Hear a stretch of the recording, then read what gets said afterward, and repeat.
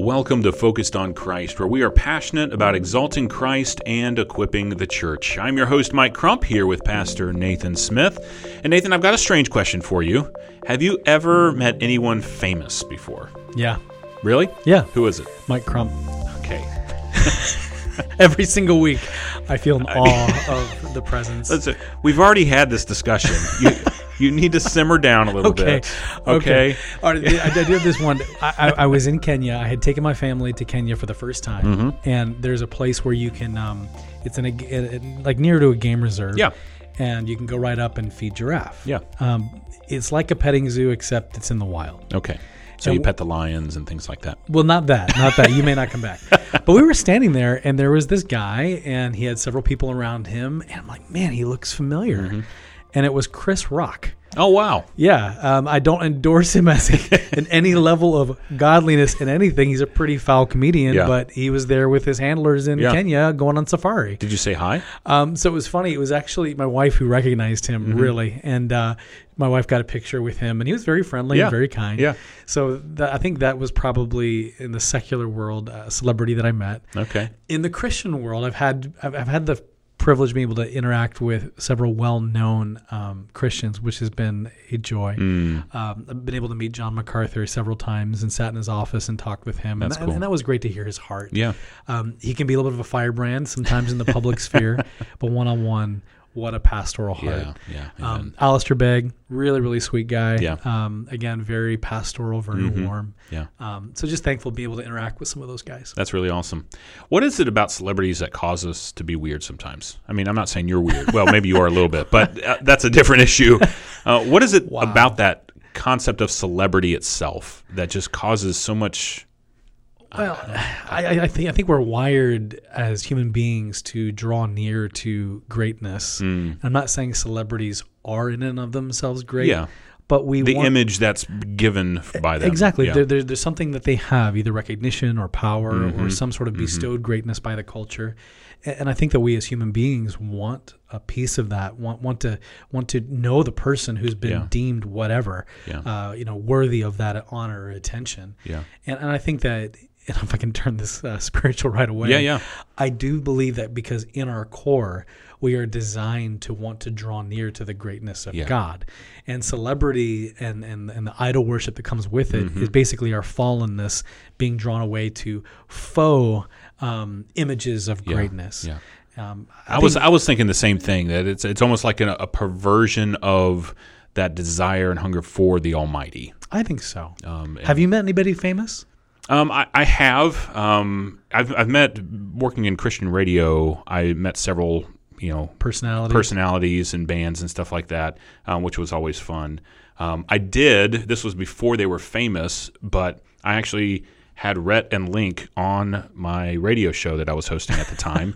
and it was a really fun time with them. It was very just tragic. They're walking away from the faith. But that's probably the most famous people that I know, and that was even before they were famous. So, sometimes it's interesting when you meet famous people. Well, specifically saying the Christian realm, you meet some, and you're like, "Oh, you're not as nice in person as you seem in public."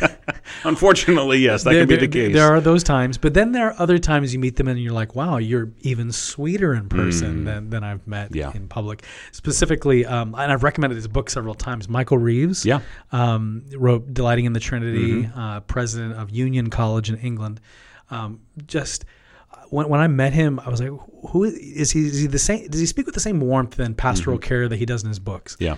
And when I met him, we had tea together, which is ironic since he's English. But we sat there, and man, he was the sweetest, most gentlemanly, kind, just kind of oozing that warmth of godliness. And I really just was blessed by time with him. And that's always encouraging, the people that you maybe elevate, not in a wrong way, but in a way of saying, "Hey, admire. this is you admire." That's that's the better word. So that's good. So today we're not going to continue to talk about celebrities, but we are going to be talking about the presence of God, that there is a hunger and a thirst, especially for those who are in Christ, that we long to be in the presence of God because we love Him, we love Christ, and we long for that. And I feel that in my bones, that groaning that we see in Romans 8 is very real. But we have a picture in the Old Testament, as we look at our prayer and meditation passage for this week in Exodus 33 and 34. A very interesting passage that really connects to the seriousness of God's presence and that he is dwelling with his people. So, Nathan, what's going on in the context of this section of Scripture?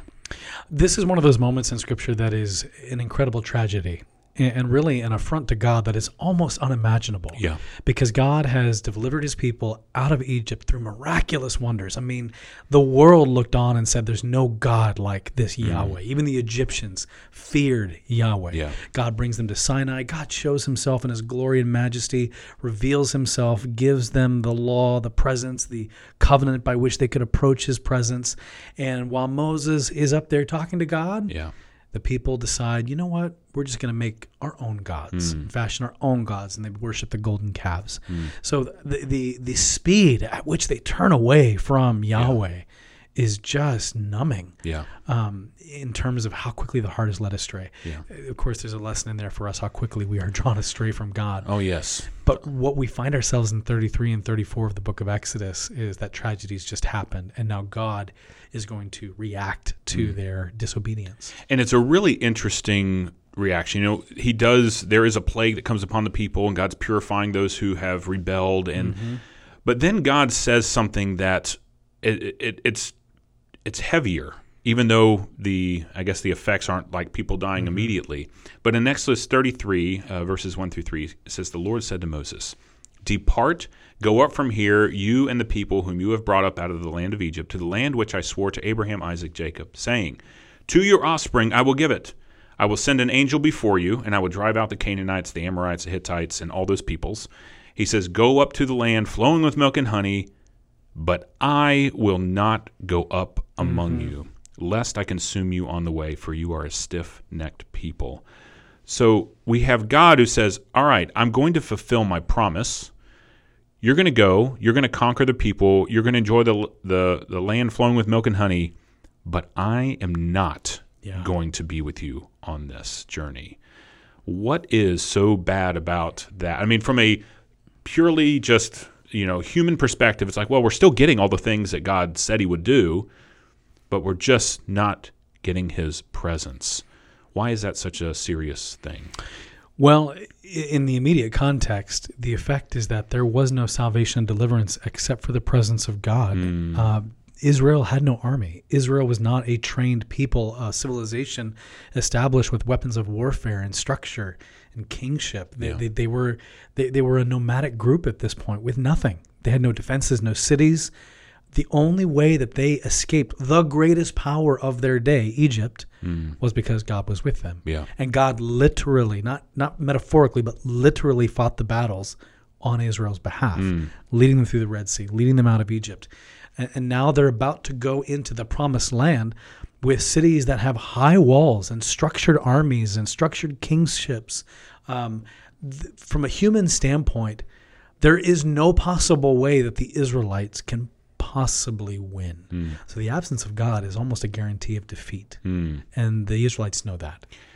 And it just goes continuing on that they then at that point they start mourning, and they start really just what's going to go on here. And I can imagine just the fear that has now struck them, that what they have experienced with God's nearness is now about to be removed from them. And I do think that that's important. I think that the answer that I gave, the removal of the presence of God has tremendous theological and spiritual effects. The loss of joy, the loss of the nearness of God, and all that means. At this stage in the Israelites, I don't know if they apprehended all of those finer blessings of the presence of God. Probably the effect, because of their raw immaturity, was just that, if he's not with us, we're going to die. It was probably literally that visceral in their minds. The absence of God meant death.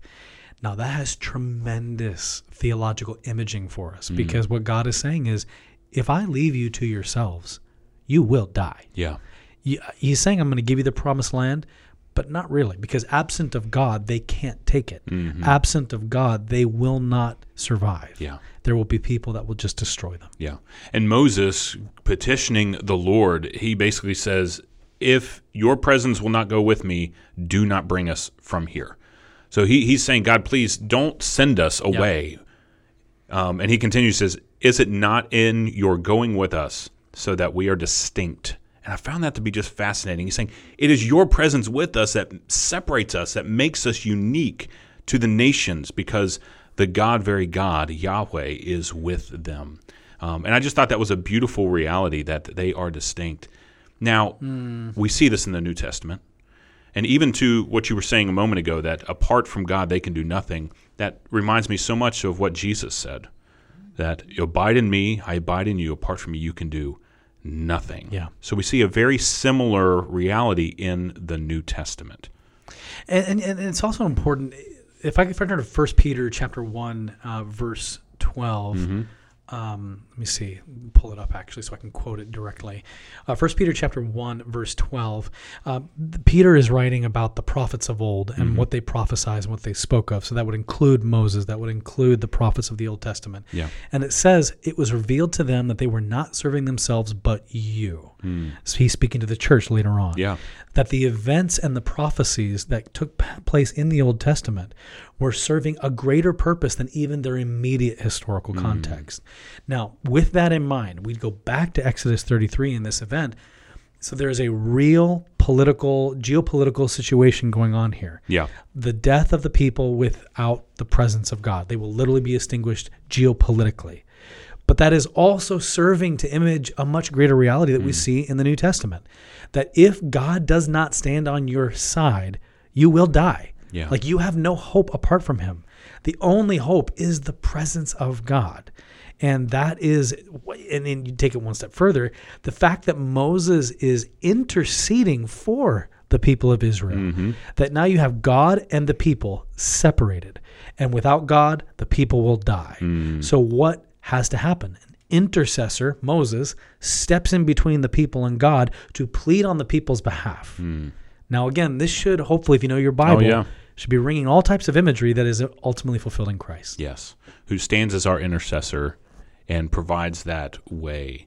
And in the book of Hebrews, that's immediately where my mind went. In the book of Hebrews, that's exactly what we see. He's the great high priest. He's the intercessor. He's the qualified one who can stand on our behalf.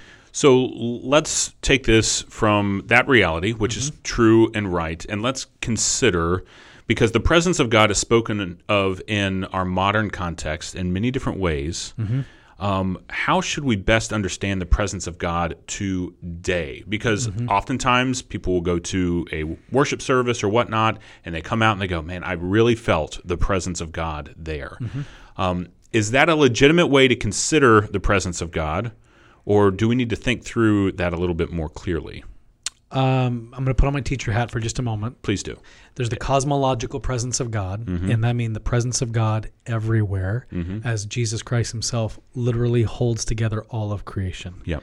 So the presence of God, in a sense, can be experienced in the broadest of senses by looking at a sunrise and saying, how does that happen? Yeah. You're experiencing the presence of God's order and his creative, all-powerful being by the fact that the solar system doesn't devolve into chaos. Yeah. So the cosmological presence of God.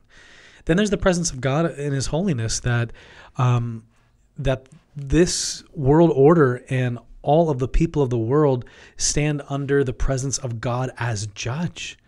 So there's a sense in which every human being sees God with a sense of fear, and they rightfully should, because he stands as judge. He stands as the one who is going to bring judgment and wrath and anger against sin and unholiness. And then there's the presence of God among the redeemed. These were the ones who stood under him as judge, but because of the grace of God, he has drawn them in. They have been saved. And now the redeemed stand under the presence of God, not as judge, but as father and as friend and as savior and as lover, as it were, of the church. So that there's different presences, if you will, experienced in different realms. When someone says they go to church and they really felt the presence of God, often what they are describing is the revelation of who God is as a result of truth through proclamation, or truth in concert with an emotive experience that brings them closer to the knowledge of God. Yeah. Now, there's bad emotive experiences, but there can be good emotive experiences where you're singing and you hear holy, holy, holy, and you're brought to a sense of the holiness of God that is experienced in the community of God's people. Yeah. But it should be noted, there is a special presence of God that is felt in the church like no other place. That's very true. Very true. It's one of my, as we've talked before, it is really a precious place, the church. Yes. For those who may be wondering, can you be in the presence of God and still not feel it? I know with conversations with people, sometimes it's just like, man, I'm spending time in His Word, I'm spending time in prayer, but I just don't feel the presence of God. What would you say to the person who's in that spot? Well, diagnostically, you'd ask a couple of questions, and I think that pastorally, I would probably enter into this more gently, but for the sake of time, I'll just be blunt. The diagnostic questions would be some things like, all right, is there any sin in your life? I mean, sin can actually veil us from the presence of God. Yeah. And I'm talking about unconfessed, ongoing sin, not the fact that you're a sinner, because we all struggle with it. So is there sin? Are there any other griefs in your life that are kind of just weighing you down? And is there an isolation from the community, so you're not being able to be challenged and encouraged and be prayed over? Yeah. Physically, are there things that are weighing you down in terms of, maybe it could be diet, maybe it could be an illness that are just detracting your emotional ability to be able to enjoy the presence of God? Because when we say, I don't feel the presence of God, often what we're saying is, I don't feel the positive aspects associated with it. Yes. Because you can feel the presence of God in that, today stinks, but I do feel that the Lord is with me. Am I smiling? No, but I know He's here. There's a sense of knowing the presence of God even in the midst of tragedy. Yeah. There's and I ask these questions because I think this is something that and this kind of goes back to our previous conversation where we talked about church trends and culture and things of that nature, is that sometimes the emotive response is chased after more than God Himself. And this is, there's a old Christian rock song that, and I have I can't remember the name of it right now, but I'm not going to sing it. But one of the lines is, "The youth camp junkies can't get enough to make the buzz last." Yeah, that's a great line. And I remember growing up in church where you had people who, throughout the year, they were not seeking the Lord, but man, they would be there at every camp and every event. Look for the spiritual buzz. Because they wanted that spiritual buzz. And I think sometimes, and maybe those who've walked through that as a culture and growing up, maybe you're longing for that. And it's almost like seeking that which God gives rather than seeking God Himself. So there's a little bit of a distinction there, and just being mindful of that as we pursue the Lord.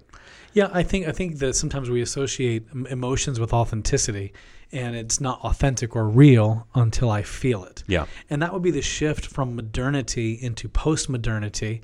Modernity put the emphasis that you can't know it unless you can understand it. And so the church put all of its eggs in basket into rational thinking, leading to liberalism. And if we can't explain the virgin birth, the Trinity, it must not be real. Extreme manifestation of rational thinking. We move on into another stage of our culture, into really post-modernity, where the emphasis is on self-expression and emotional being.